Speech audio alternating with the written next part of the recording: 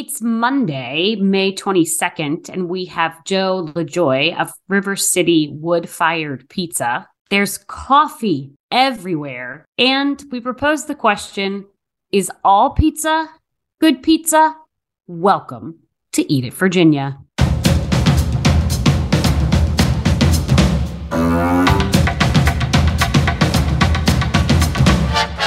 Hello and welcome to Eat It Virginia, your number one podcast source for food news and interviews with the people who make Virginia restaurants great.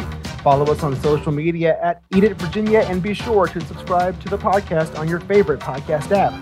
My name is Scott Wise and I am joined as always by my friend Roby Martin. I am so happy today, Roby. We are talking about one of my most favorite things in the whole entire world, pizza. I know you're happy. Let's answer the question, or you answer the question right now. Is all pizza good pizza? 99.999% of pizza is good pizza. And I know How are we friends? I know you have a different. How are we friends? I know you have a different take on that. Oh my gosh, no. You know what? I don't know what it is, but I am not wasting my hard-earned hot yoga calories on cruddy arse pizza. I feel you more than you'll ever know on that comment. I have a love-hate relationship with pizza because I start eating it and I cannot stop eating it, and that's why I don't order it as much as I would like to, because it's a challenge to me. Like if I get one slice, that's fine, but when I order the round pizza, I feel like this pizza is challenging me and I have to eat it all, and I generally do. The whole thing? The whole thing, Roby, it's a problem. Don't laugh. It's a problem. I have issues, and that is one of them. Well, the cool thing is that you can eat one of Joe's whole pizzas because his are made to be eaten the whole thing by one person, which is very, very cool. Wood fired, we get into how hard that is. He's a fun interview. He has a lot of knowledge with respect to dough that he's learned over the years and building things. Yeah, what a background. He was a Richmond City sheriff in the jail for a part of his career, a home builder. He's been all over the place. Now he's making pizza around Richmond, bringing smiles to the faces of the masses. Is it possible, Roby, that the best pizza in town is served out of a truck? 100. Yeah. Isn't that wild? No, it is not wild. I think, what is the origination of pizza? It's portable, never did actually started without cheese. So no, it is not impossible that it is served from a truck. Well, we have a very fun interview with Joe coming up for you in a moment. I want to talk about one of my most favorite things, and that would be coffee. Oh, your favorite? Yeah, my favorite. I am a co-host, aren't I? Yeah. Oh, let me tell you. Yeah, I think that should be our next sponsorship. Coffee. Yeah. Somebody from a coffee company, please sponsor Eat It Virginia, because we go through gallons of it. And we have so many potential sponsors from which to choose, or they could choose us. Oh, they could choose us. But Roby, and I have this new favorite. Tell me about it. Afterglow coffee, man. Afterglow. Money. That stuff's so good. I can't figure out what they're doing to it. I mean, I know what they're doing to it, right? But there's got to be an extra step with this. So when you are what is your go-to coffee order? Do you have a standard order at every place, or does it change from location to location? I'm standard black. Every single location, everything. I'm a black coffee drinker. Medium, light, dark, doesn't matter. Of course it matters, but It matters, right? But I'm actually equal opportunity there. I know it matters to a lot of people, but I really just want it to be a well-sourced bean. I mean, that's really my standard on coffee. I don't do Starbucks. I think it tastes pretty cruddy. I think Panera's marginally better. I stay with the local stuff. And Afterglow is in Scott's edition. And it was started by the former employees of Lamplighter. Am I right on that history? I think you are correct on that history. And you can find it at surrounding counties. If you go out there for one of their kolaches or something similar, you could find it. It's all over. You could buy it in bulk, which was what I would suggest. Pretty good stuff. How do you pronounce the new one that's over there next to Stella's? I'm gonna go with I'm gonna go with Clear your throat. Let's roll. Revisco. Revesco. There it is. I don't know what language it is, but I'm gonna put a little Italian behind it. I think that sounds great. How do you pronounce it, Roby? I pronounce it as, "Hey, give me a black cup of your coffee," because there's a Carytown blend that sounds really good. I'm excited about it. I actually had an interesting cup of coffee the other day. I met a friend for a cup at Grit over near Libby Grove. You know they're opening one in Scott's Addition? Oh, no, it's open. It's open in Scott's Addition. It's open. I have not yet visited, but it'll be on my list of places to check out. Anyway, I usually get a cup of black coffee as well. Sometimes I'll put a shot of espresso in it. And that's exactly what I was going to order until I saw the specials menu at the cash register. And I forget all the ingredients, but the one that jumped out at me was like salt. It was just like coarse salt. And I was like, that's so interesting to put in coffee. I'm going to try that. And true to the name of the coffee shop, it was a little gritty, but the flavor was really like I was crunching on my coffee, which was an odd experience, but it tasted really good. And so it's a beverage and a snack. That's right. It's enough coffee talk, Roby. Oh, come on. I'm ready to eat some pizza. I'm ready to hear about how he's making all that pizza in that wood-fired oven, temperamental as it is. Let's talk with Joe Lajoie, River City wood-fired pizza.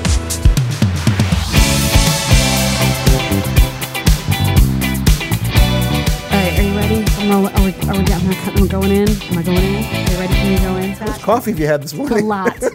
I have had like 92 interviews this morning. Like it's been a lot. Way too close to yours. But I love that stuff. It's my favorite. I absolutely love that stuff. I love actually a lot of our local coffee, which is really awesome because we could have some really. Oh yeah, the handshake. Handshake's really good too. Yep, love it. I'm a breakfast blend guy myself. Are you? Yes, every morning. Every morning, the breakfast blend from Blanchard's. I buy the beans. So I grind my own beans too. Does our guest? Do you grind your own beans? I do. And you're a black dog. I'm a black dog. Handshake. Or handshake. I like breakfast handshake blend. Well, welcome to the podcast, Joe Lajoie. Thank you for having us. Yeah, it's very cool. He makes his own pizza and grinds his own beans. He's my hero. I've known him for 6 minutes, and he's my hero all of a sudden. I don't know. I don't know. I mean, I don't make my own pizza. Actually, I have made my own dough. It was awful. When I first started, mine was also awful. Well, that gives me hope, right? So people would eat it, and it was very crunchy, and I was like, why don't you just spit that out and throw it away because you're going to chip a tooth. Oh, good gosh. Yeah, it was terrible. So 10 years you've had the pizza truck? Two trucks. Well, we've had two for about 5.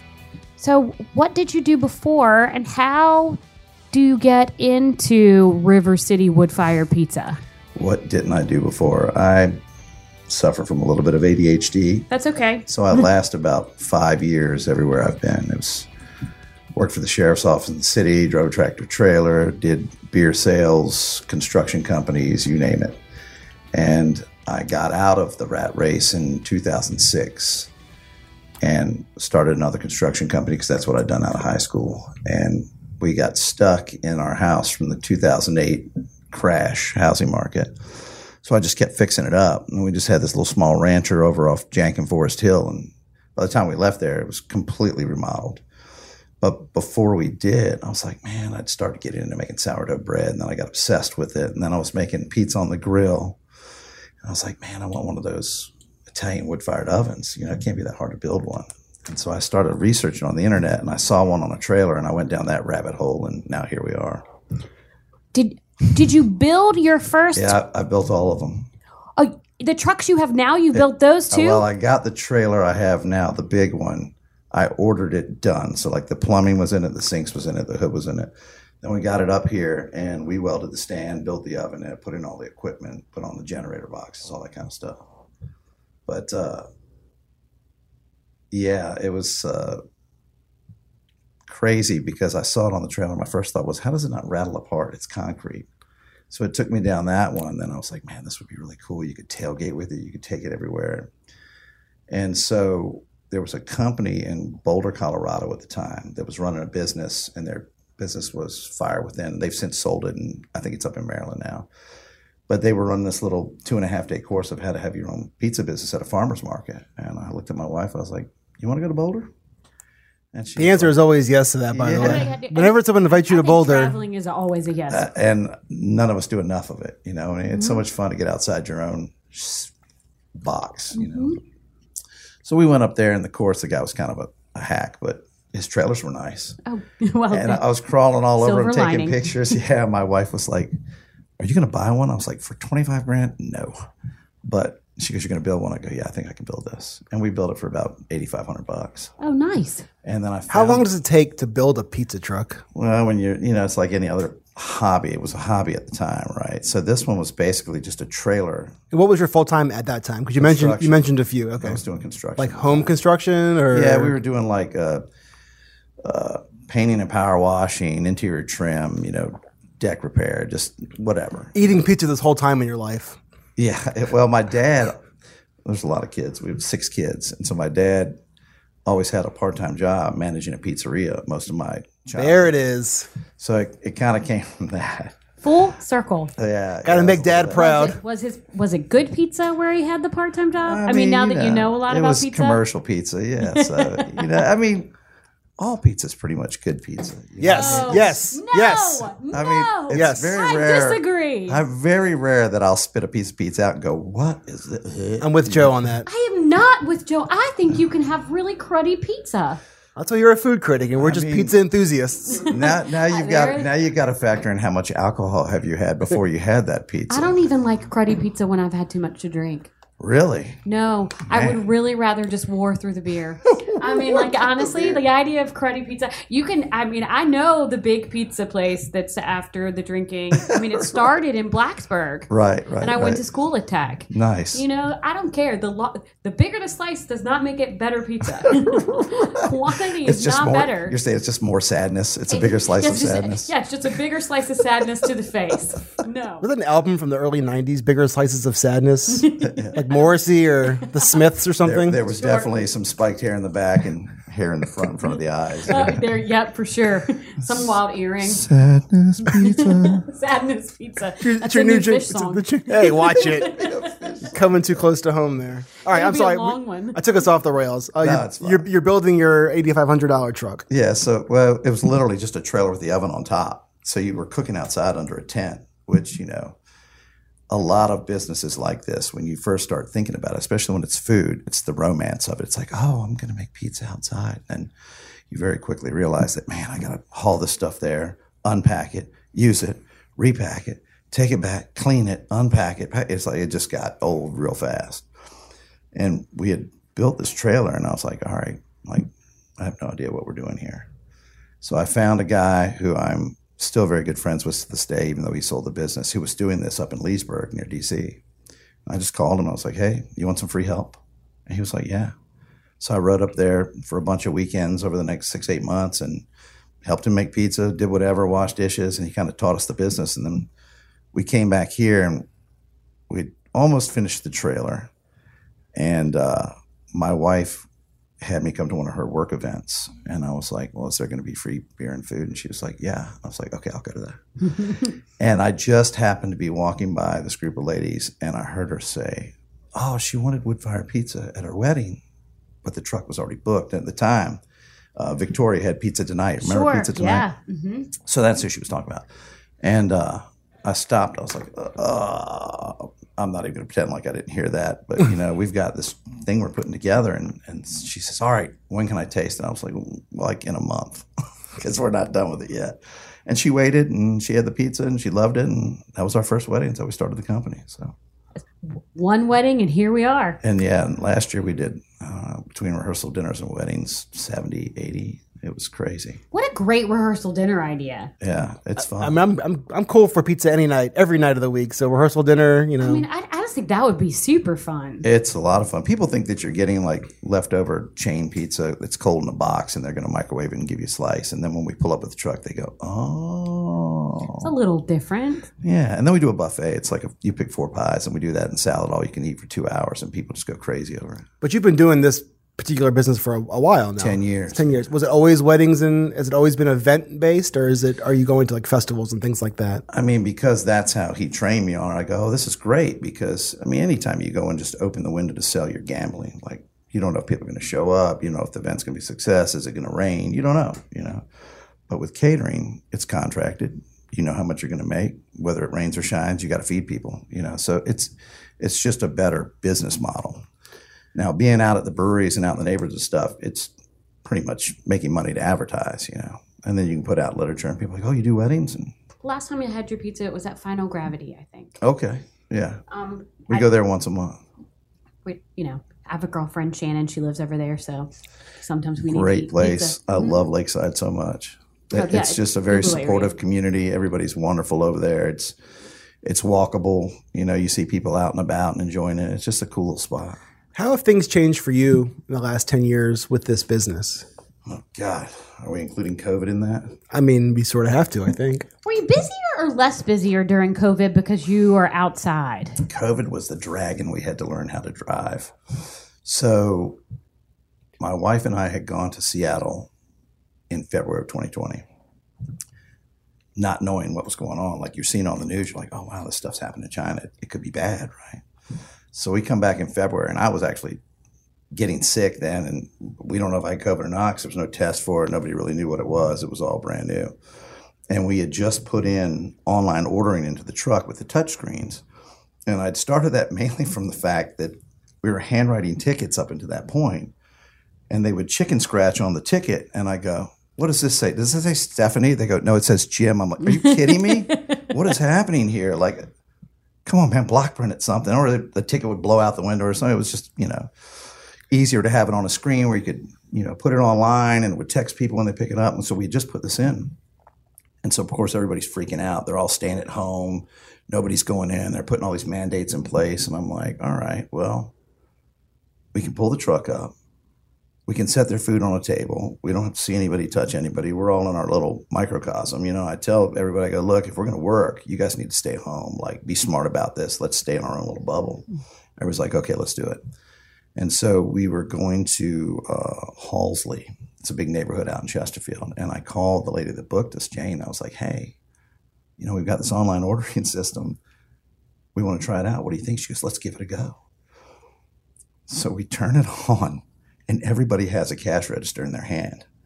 And within like 9 minutes, we had $1,800 in orders. And I'm like, shut it off. And it took us, and they're like big family orders. Like nobody's got anywhere they can go. Everybody's ordering like crazy. And I'm like, holy crap, this is nuts, right? And so then they start calling, right? And they're like, this is crazy. It's like the Hunger Games trying to get food from y'all. And I'm like, may the odds ever be in your favor. That's all I can say. We have an I'm like, what are you going to do? It's one truck, So we slog through that. It takes us like almost 3 hours to get through all of that because it all comes at once. Sure. And of course, people are pulling up and they're, getting upset or whatever. And I said, all right, let's turn it back on just for a minute, see what happens. And that was stupid because then we had like 1,205 minutes. Like they were all waiting. I was like, oh, God, we did it to ourselves again. How many ovens are you running right now? One oven. How many pizzas in an oven? You could get 7 or 8 in there at 900 degrees. Then every 90 seconds, it's 900 degrees, 90 seconds. 90 seconds, yeah. But you got to figure that dough's got to be stretched, topped, loaded, cut, boxed. If they ordered wings, those wings, the salad, all got to meet at the window. It's all going to go out at the same time, And how many folks are in your truck working? At that time, we had 4. We should have had 6. Now we do it with 5. So you have... My math isn't great. So how long does it take, like if on a normal night, how long does it take from order to serving? Depends on how many are ahead of you. Sure. That makes sense. Well, I mean, it depends on let's say 20 minutes, right? That's a good average amount of time. It's probably, and that's, just think large family orders, that's like 45 or 50 minutes. Imagine it's like a to-go order, except he's in a truck. So if you were to call a pizza place for a to-go order, they're going to say what? Half an hour? Half an hour. Right. So he just has to do it in closer quarters that are far warmer. With you staring at him. With me looking directly at him. Yep. Yeah, it gets a little hectic sometimes. So we've been out here long enough, and the places we go to often enough that people understand, Like certain breweries, when that rush is coming, right? Like you'll get there, it's slow. we'll use that time to do a wedding tasting. I mean, it's the brewery at 4:00. It's slow. You sit down, you figure out what they want, fill out their contract, whatever. And then the band shows up. I'm like, all right, gear up. Let's start pushing out dough. Let's get ready. You got boxes folded. Anything else need to be prepped. And then it's just on. And you're trying to, because those ticket times are on that screen. So you're looking at it going, God, we got to hustle. We got to hustle. We got to hustle. We got to hustle, And sometimes, man, you just can't out-hustle everybody having a cash register. Sure. And then, of course, if you shut it off to catch up, then they show up and they're like, hey, we can't order. I go, I know, man, we're trying to get you. I want you to be able to get pizza. Right. So is it still like that now? I mean, sometimes, 3 years into COVID? Right. I guess we're still into COVID. And you got to understand, people have shifted where it is they want to be. And that's like why Hardywood West Creek is so successful. They're sitting on 60 acres of open air. So you can go out there, and I don't care if there's 5,000 people there. There's room for everybody to not be on top of each other. And it doesn't, when there is 5,000 people out there, it feels like there's 4 people out there. I mean, it's a big spot, so that makes total sense. And they understand now, they've been doing this a minute, that when they know they're going to have a certain event, they'll put 3, 4, 5 trucks out there, and that way it spreads it out, So I want to walk back a little bit because prep is a big deal in what you do. It's a very big deal. From flour, because let's just go with that's the beginning point, to dough. What's the time frame there? 3 days. We try and cold ferment for 3 days. So for people that don't know what that means. It means you make the dough and you keep it just above freezing so that it takes a while for the yeast to eat the sugars and develop the flavor. You want it to go slower. We have an old sourdough starter anyway, so it's pretty potent. And we feed it with a whole wheat flour, which is like giving it steroids. A lot of people feed their starters with milled flour, fine flour, and so it takes longer for that starter to develop. When you give it whole wheat, it's like, let's go to work. It gives it a little hulk to it. Yeah. So 3 days, that is a lengthy period of time. Yeah, it's a constant. We're constantly, because you have to constantly feed that starter different sizes. Like, are you maintenance feeding it? Are you feeding it for 600 dough balls? Are you feeding it for 800 dough balls? Do we just need 200 dough balls to get through the end of the week or whatever? So we have this constant. Caroline, she's my chief operations officer. She's always on top of that. I'm texting her like, all right, what's the feeding program? And so today we have people in there making dough for Saturday, and then tomorrow they'll make dough for first of the week. It'll get a little bit more ferment time. And the longer you ferment it with sourdough, the tangier it gets. And I love it super tangy. Not everybody does. Like sometimes I'll push dough out to like 14, 15 days. You're just like keeping it just above freezing. And you can tell when you stretch it or you make it into a loaf of bread that the gluten structure in it it's almost done. But then when you eat it, oh my God, it is so good. I like it out far too, but I actually really love that whole. It's like it's not acid, but it feels like it's acid. Like it's very cool. But so 3 days, then all of that comes together in 90 seconds. Inside the oven once it's in there. Yeah, once it's in the oven, it comes together that fast. So I think a lot of people don't know this. You are fully wood. There's no gas, no anything. Light it with else. A lighter or a match every day. Yeah, you got to build a fire in there every day. It's one of my favorite things. And how long does that take? It doesn't take long because, like at my house, I keep a 30-ton splitter and I've got a bunch of wood under a carport that I built just for that. And so every morning I'm out there splitting wood, or I'll split it the day before. And as you're splitting it, it creates bits and pieces that are much more flammable and tiny. So it's, paper towel with a little bit of olive oil on it and stick it in there and build a fire like you would a Boy Scout. Seems like a lot to do to make this pizza. I mean, splitting wood, making dough balls. It's the right way to make pizza. Truck maintenance. Right. It's like having a restaurant where everything's made from scratch and then pack it up and put it on the road. It's the Polly Pocket of restaurants. It's crazy. What are you personally doing? I mean, you're not doing all that every day. No. So what are you personally doing? And how many, so you said you have 4 to 6 on the truck, but how many people are in this organization? So we've got 5 full-time right now. And then I have a woman that worked for me years ago. And then her boyfriend's a chef and she's from Northern Virginia. They ended up moving up to DC so he could get a job up there. And I called her 6-8 months ago and I was like, look, I need somebody that understands this business because it's got a lot of moving parts. Do you want to do social media? Do you want to do some office work? Because you can do so much stuff remote, Man, she took me out of the Stone Ages. I got out of the paper calendar. Everything's on Google Calendar now. So now Caroline can see the whole Google Calendar. when contracts come in, I just take a picture and send it to her, and she puts that up there. I'm like, oh my God, this is amazing. So it's taken a ton off my plate as far as having to sit in that office where I hate sitting, Sure. But there's still like, you got to make sure we have clean tablecloths. We got 2 rehearsal dinners on Friday night. Both trucks are going out. The one truck's been sitting. That oven's got to be preheated for 3 hours at least to saturate the stone with heat, That's where I was going with how long does the fire take. Yeah. It's like you have to. You got to preheat it, yeah, because you can't have a cold oven. Otherwise, you just get a gummy pizza.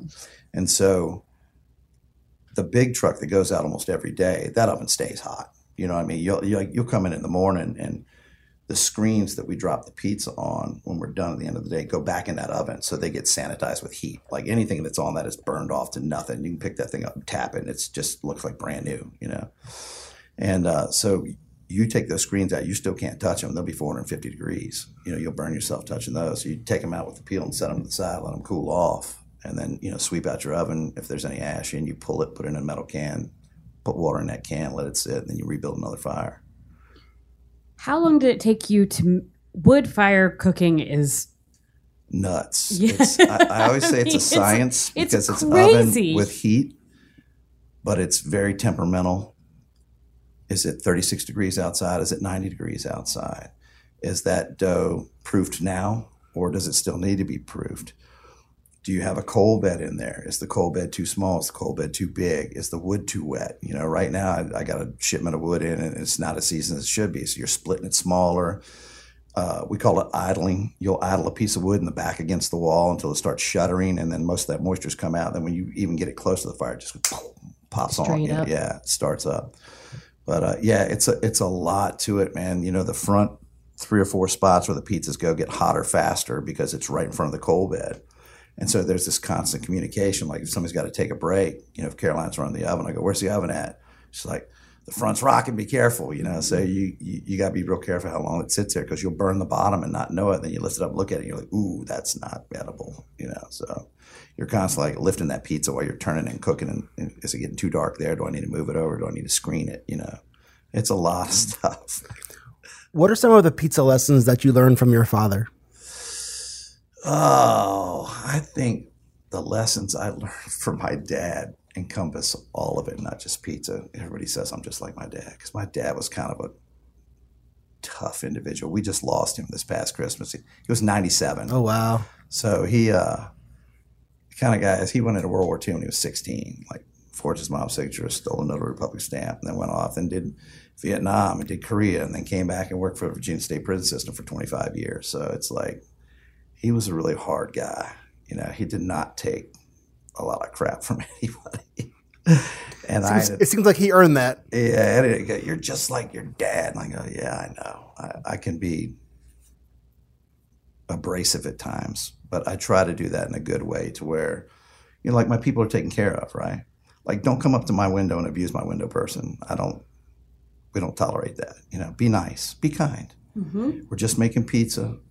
Nobody's pulling a cat out of a tree or a burning building here. Like, we're just making pizza. Let's all just be nice, So that and just hustle. My dad hustled all the time. He worked 2 jobs. He had 6 kids. He was always doing something, So it was just learning how to hustle. And you make pizza for people because, one, you like people, and one, you like pizza, So that was his thing. Have you eaten too much pizza? Never, ever. People will say, oh, have you had their pizza? I go, yeah. What, you eat their pizza? I go, man, I eat people's pizza all the time. And it's funny because, we won like Style Weekly Best Pizza in Richmond. And sure. we tied, right in 2020, we tied Richmond Magazine Best Food Truck. I mean, like, you've run some awards. We've been out here 10 years, so we've won a few things, and we tied with Frank's over in Stony Point. And at the time, my social media was like, oh, man, what do you want me to say about that? I go, I want you to say that we're grateful to be tied with Richmond Institution. And I didn't know them. I'd eaten there before, but I wasn't friends with them. And it was funny because I had gone to PFG to the dock to pick up some food, and Giuseppe, whose dad started Frank's, now he's running it, was sitting over there. And I said, God, that guy looks familiar. And he was talking to somebody, and we're just eyeballing each other. And then finally he walks over. He goes, are you Joe? I go, yeah, you Giuseppe.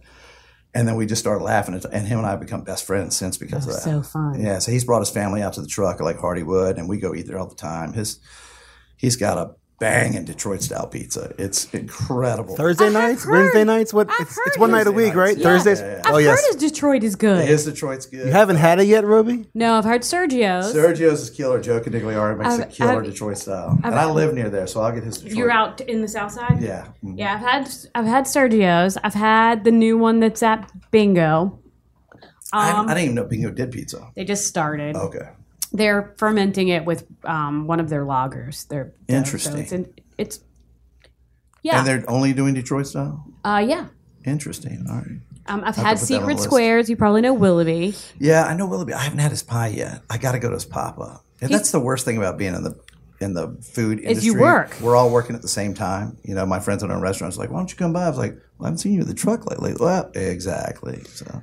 But all of these pizzas we're talking about are incredibly different, in my opinion. Right. I mean, you're a cold ferment sourdough. Right. I mean, American style. It's Neapolitan. Neo-Neapolitan. themed. Yep. Yeah. I mean, that's what what they call Right. the heat oven, but it's not double O or like one of those things that Neapolitan gets out. But like, Fire and Hops is also Neo-Neapolitan, but not the same guy as Fire and Sergio's. Hops is that's the one that's Belmont. Mm-hmm. What's the one in the old gas station off Cary Street? Hopcraft. That one's pretty good too, yeah. I enjoy Hopcraft. I think that they're doing solid stuff over there. They are doing but I solid mean, stuff that's a over there. bigger, flatter, pizza. Right. It's just a totally different thing. Right. So that kind of brings me back to what we kind of got off on a tangent. No, I there, love but it.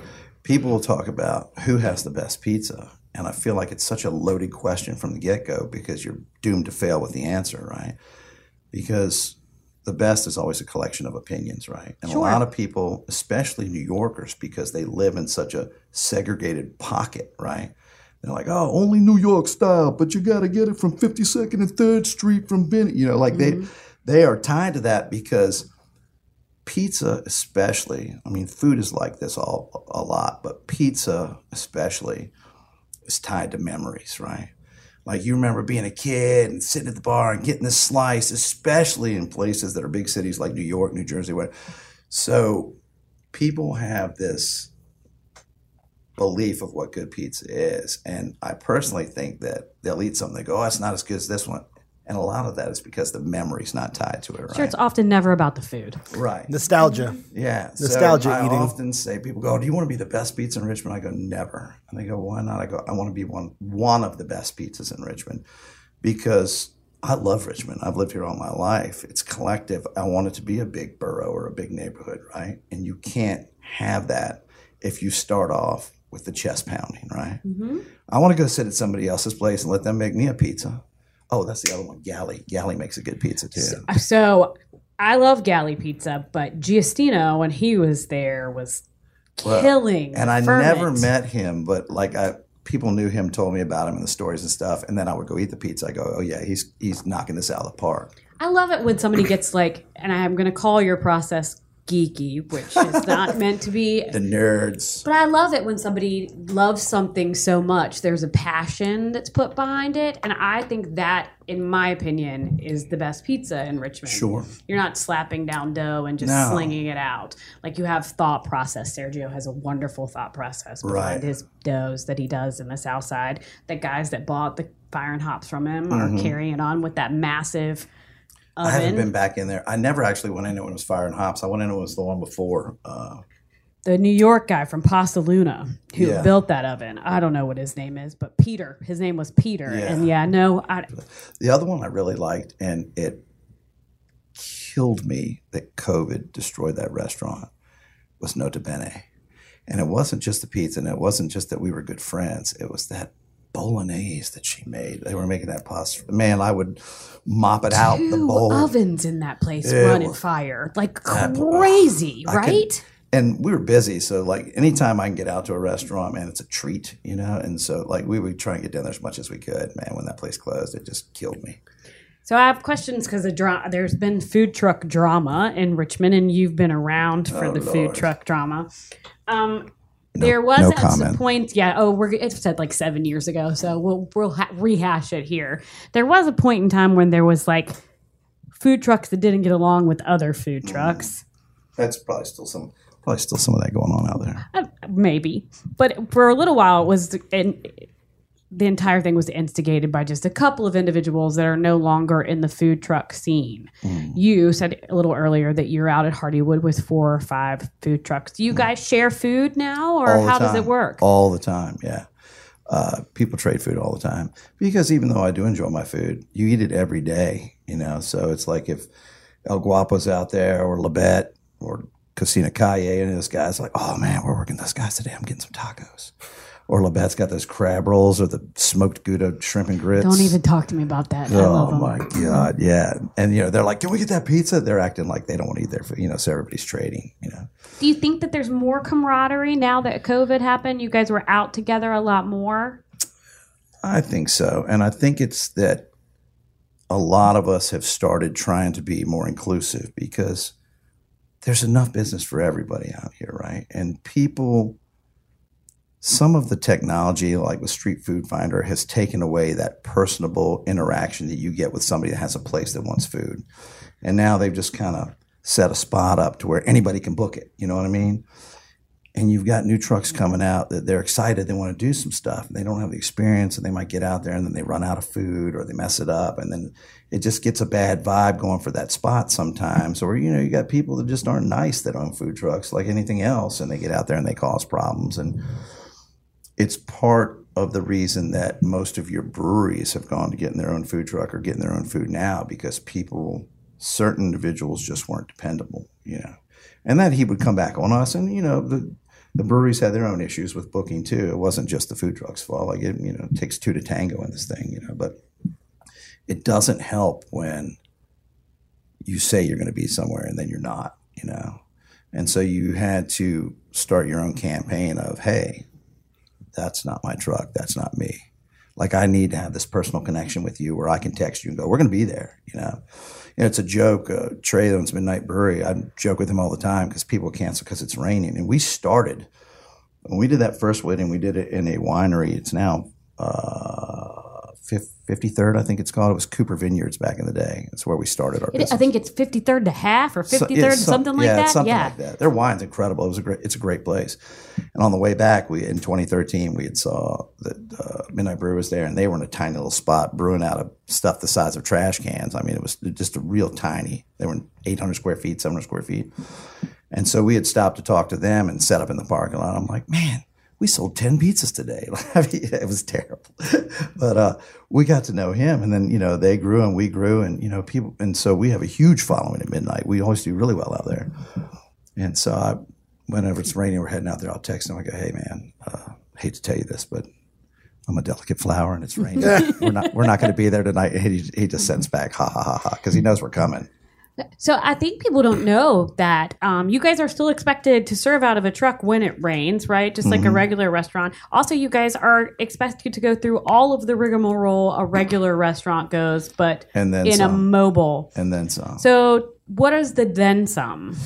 So a regular restaurant doesn't have to worry about flat tires and inspections on trailers and new brakes and trucks breaking down and fire suppression that gets rattled apart going down the road. Like you get somewhere and all of a sudden, oh, great, the fridge broke loose and fell over. It's like, sure, we can't get started till we get that back in place. Does that really happen? It's happened a number of times, yeah. And things are shaking going down the road. And I don't know if you guys drive on the streets here in Richmond, but they are not the greatest. Oh, they're incredibly flat. Smooth. My favorite is 195 going over the train yard where it's like you're skipping and jumping, and then you take the ramp to get off on 64 and you chip a tooth at the top of the ramp and chip it at the bottom of the ramp. And I'm like, how do they not fix these? 295 was the worst, 895 out there. I mean, it would make the truck and trailer go squirrely because you're doing this, and finally they put some tar in there and leveled it out. I'm like, God, somebody's going to get hurt, My pizza's going to be messed up, more importantly. The fridge is going to fall over. Right. The fridge is going to fall over. So, yeah, now when I bolt things in, I use locking washers and I use like liquid nails. And it's a constant, every week's inspection. I drove a tractor trailer for a few years working for Loveland Beer Distributors. And when you get your tractor trailer license, part of driving that and your responsibility for driving something that could just crush somebody is you need to walk around that and do a checklist, and it needs to be the same every time. And I instill that in the people that drive for me too. I was like, look, man, don't just jump in this truck. There's 5 things on that hitch that needs to be locked down. You need to check these tires. Are they going bald? Is there a problem? Are the hubcaps in place? Did you lock the windows? You know, we had that happen just recently. Tuesday, we're getting a new lid put on the window because we went to do the Smithfield smoke thing at Main Street Station. And as we came across 18th or 17th, you know, boom, boom, it's a big dip right there. The window opened, caught the telephone pole, ripped the window off of it. And I was like, all right. That looks sexy. Let's go serve pizza out of this. So with all of these, I'm not going to call them problems, but let's just call them challenges. Have you ever considered opening the brick and mortar? Yes. And there's been a couple of almost times where we did it last year. The problem is that because our business is unique, right? We do a lot of weddings. We're known for weddings. We have to continue catering and running the truck. So if you're going to do that, I need a place where I can have the trucks, where there's enough room to clean them, fill them, load them, maintenance them, keep them stored properly and safely, and still run that restaurant. And it's just very difficult to find that, you know. We've looked at a number of spots, and I'm like, man, can I keep the trucks here? No. Can I keep the trucks up against the building? No. And you're just like, ugh. And where do you keep them now? I found a little strip mall, or it's like a little industrial strip mall. It's over off near Genito and Hull. And it's owned by a storage facility, which kind of wraps around it. And it's kind of like do your own thing. So you go in there and they had a front office and an ADA bathroom and a garage. So we just went in there and built a kitchen in there. And then got inspected by the health department. Sure, did all the things. Yeah, did all the things. And we can keep the truck there. We can clean the truck. We can fill the truck water. We've got separate hoses for cleaning the truck, a separate water hose for the actual sinks. And it's small. It's about 850 square feet. And we're busting at the seams there. But the way that you go about making your pizza, is it dictated because you are making it in a truck, or it's the kind of pizza you wanted to make and it just happens to be made out of a truck? It just has to be made out of the truck. We just continue to make. I don't even. Like the only time taking anything we do on the road comes into play is just how do we make sure it gets there and back safely, right? So like you go into a regular pizzeria and they'll have the dough trays and they have like 6 dough balls in each one. Mm-hmm. Where am I going to put 500 dough trays with 6 dough balls in it? Like that's crazy, right? So we individually bag ours so they have their own little biosphere, which we didn't realize at the time can slow down or speed up the proofing process. So then we learned like, okay, we're going to Hardywood today. It's going to be a banger. They're having this festival. Even though there's going to be 4 trucks, we need to take 550 dough balls. Well, we only got so much refrigeration. So now you're ice blanket, layer of dough balls in big coolers, ice blanket, layer of dough balls, ice blanket. And I'm setting alarms on my phone, right? Like every 30 minutes, just go, what's your dough status? Where are we at? How many doughs are out? How many doughs are idling? How many doughs do we need to get out behind that? You know what I mean? How fast are these pizzas going out the window, you know? Or it's the reverse. The storm blew and ran everybody off. We're sitting on 550 dough balls. How do we make sure we don't lose these, right? Mm-hmm. So now it's like, okay, everything gets into the fridge, you know, or go to the store, give me 10 pounds of ice, and then let's layer these down and get them in the cooler. Don't anybody open that cooler, you know, so it stays cold 32 degrees in there. Yeah, it's right above freezing because we're layering, you know. What's your dough status? I like that question. Status? Yeah, can add that to my dating profile. Yeah, is your dough status? Yeah, my dough status. Red or green, yellow. Yeah, we rarely run out because we keep 2 or 3 days worth of product at the shop, and I always have a runner, you know. And there were times back in the day when we'd be at Ardent, and I go, "We're going to run out of dough in about an hour and 15 minutes. We got 3 hours left. Somebody make a list. What do we need? Get in that car. Don't get a ticket, but get there, get that, and get back here." And there's times when they run in with a fresh tray of dough balls, and I'm pulling it out of there and making it for a pie that's got to go out the window. You know, it's crazy. What is your price point these days? Like when people order, are they ordering full pies? Are they ordering slices? Are there different sizes? Is everything kind of the same size? One size, and you can get a slice. You can get it sliced, but they come 6 at a time in a circle. So it's in between a shareable pizza and a personal pizza, but like how hungry are you? Yeah, there we go. Snack for 2, meal for 1. Yeah, and the toppings that you like, what are your go-to toppings? So that's the other thing. It's like how many toppings can you carry in one prep table?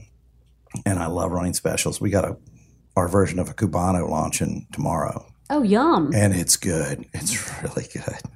So, it's got pork, it's got Virginia smoked ham on it, mustard.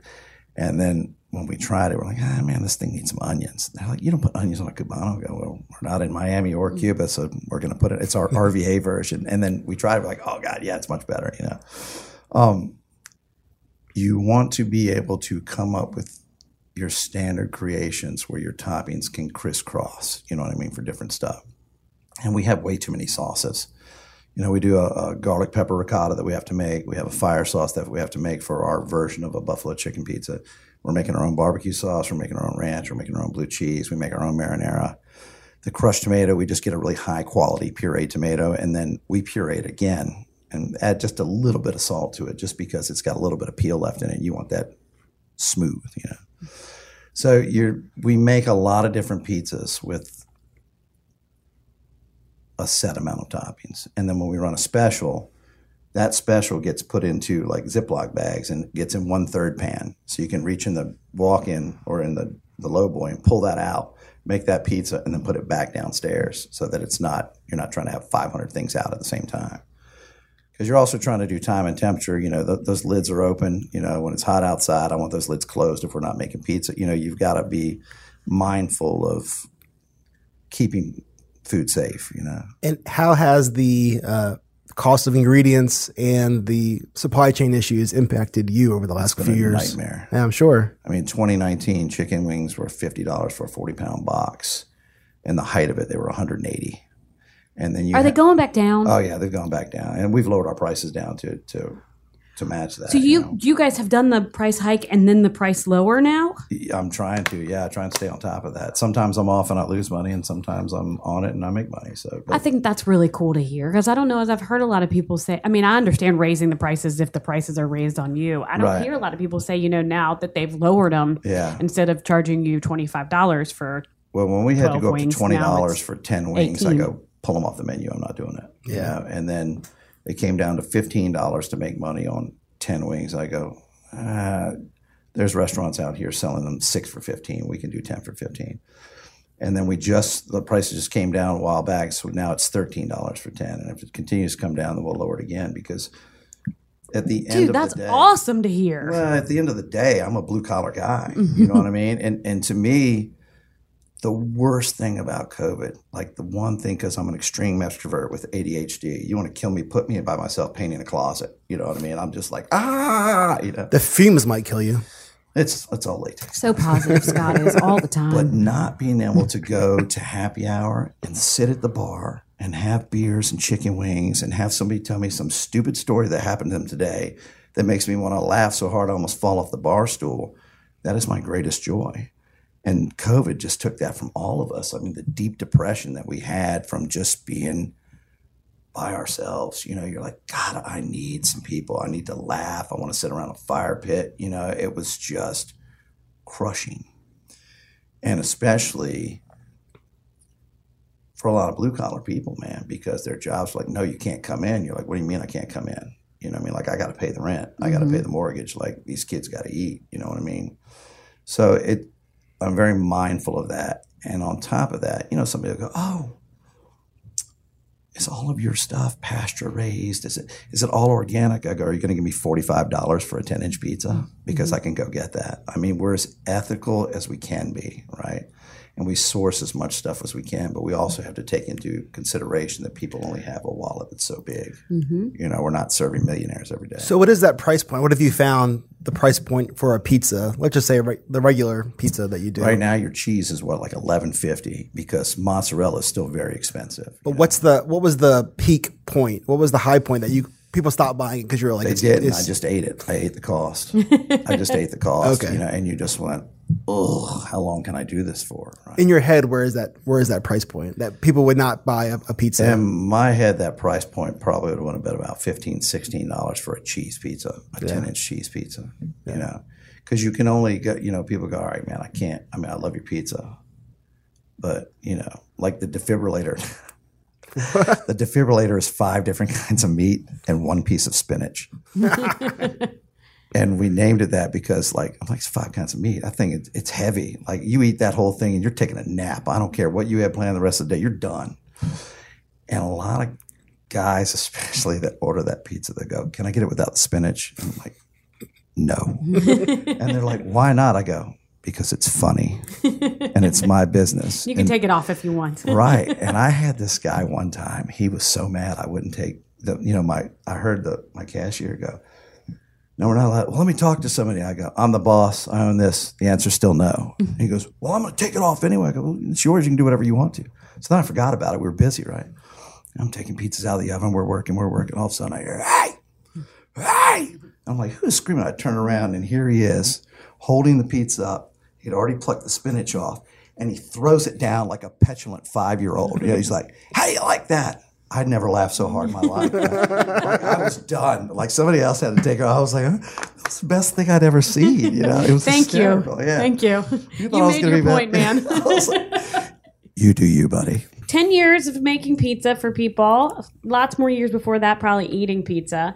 As the winner of multiple pizza awards in Richmond, if you're ordering pizza, what's the right way to order it? What do you get on your pizza? Oh, God, that's also a personal thing. We actually have that I'm conversation. asking you personally. So I love all kinds. Like I'm all over the place. Like, you have a go-to. Somebody will get a pizza. Well, it depends on the mood I'm in too, right? Like if I'm trying to drop a few pounds like right now, so I'll stay away from the defibrillator a little bit. And I'll get a margarita and just like put a little bit of bacon on it. Or I'll just get a margarita. And the beautiful thing about a margarita is you forget how simple and delicious it is, right?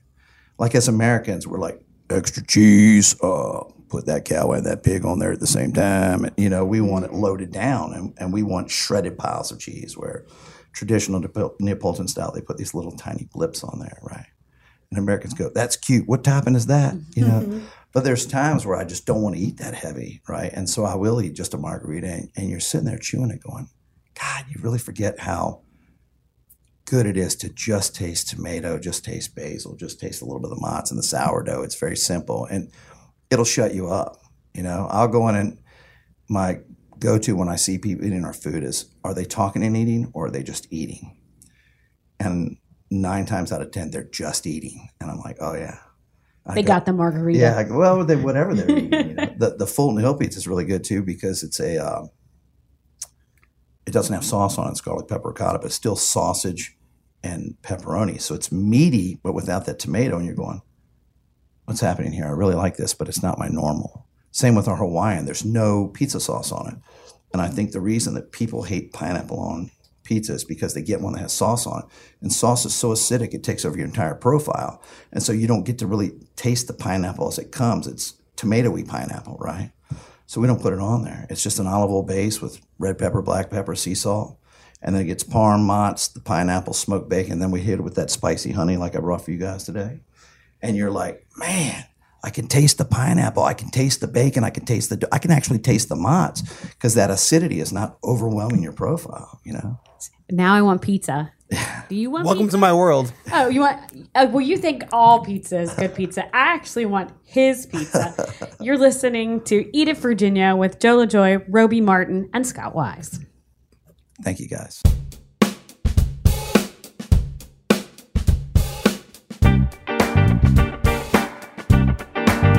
Schedule. We gotta check Joe's schedule. We got to check Joe's schedule and check him out. Like, we should have a little pizza party one night this summer. What do you say, Roby? Can I? Will you commit to a pizza party with me this summer? Yeah, why wouldn't I? We can all have our little personal pizzas.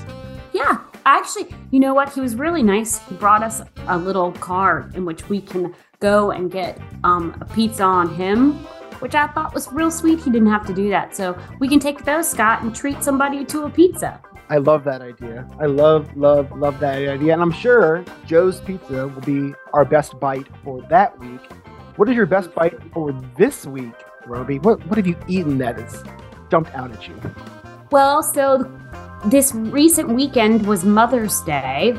So my whole family, we went to Midlothian's Chef Kitchen. And it was so good. I mean, it was kind of, first of all, I just want to be frank here. It is incredibly stupid to make a reservation for a restaurant on a holiday. I still did it. Like an idiot, I did it. When did you try to make it? I made the reservation really early, like a month in advance. Okay. But still, I mean, everybody else, there was a line out of the restaurant. It was. Sure. I mean, so what do you suggest to people out there? Just get a nice brunch at home? What do you think? I think that if you're going to celebrate the holiday, or that is something that you all do, or your family does, and ours does, because, you know, moms are cool. But I think you should do it like the day before or the 3 days after. Give four little restaurants like a full week of Mother's Day celebrations. Give those good moms a full week of Mother's Day celebrations. Full year. Do a whole year. It's all about just sharing the love whenever you get that chance. We all got together at Midlothian Chef's Kitchen and watched them be overwhelmed, essentially. I am proud and honored to have had probably the best bite I had all week there, though, with their overwhelming. I had a carbonara dish with like gorgeous pasta, incredible pieces of pancetta, and this beautiful, if you're familiar with carbonara, it's typically egg and pork, and then you mix it all together. Like the egg is like not all the way cooked. Well, they put this beautiful poached runny egg on this top of it, and you got to make your own dish, but not Build-A-Bear like the melting pot at the restaurant. I even brought it home for leftovers, and carbonara is not particularly good for leftovers. So best bite, there it is. Chef David Dunlap, congratulations on making Roby's Best Bite. If you want to hear Chef Dunlap's story, episode 56 back in March of 2021, we spoke to Chef Dunlap when he was I did not see David, but I did see his wife, Brittany, running around all over the place. On Mother's Day weekend, how rude.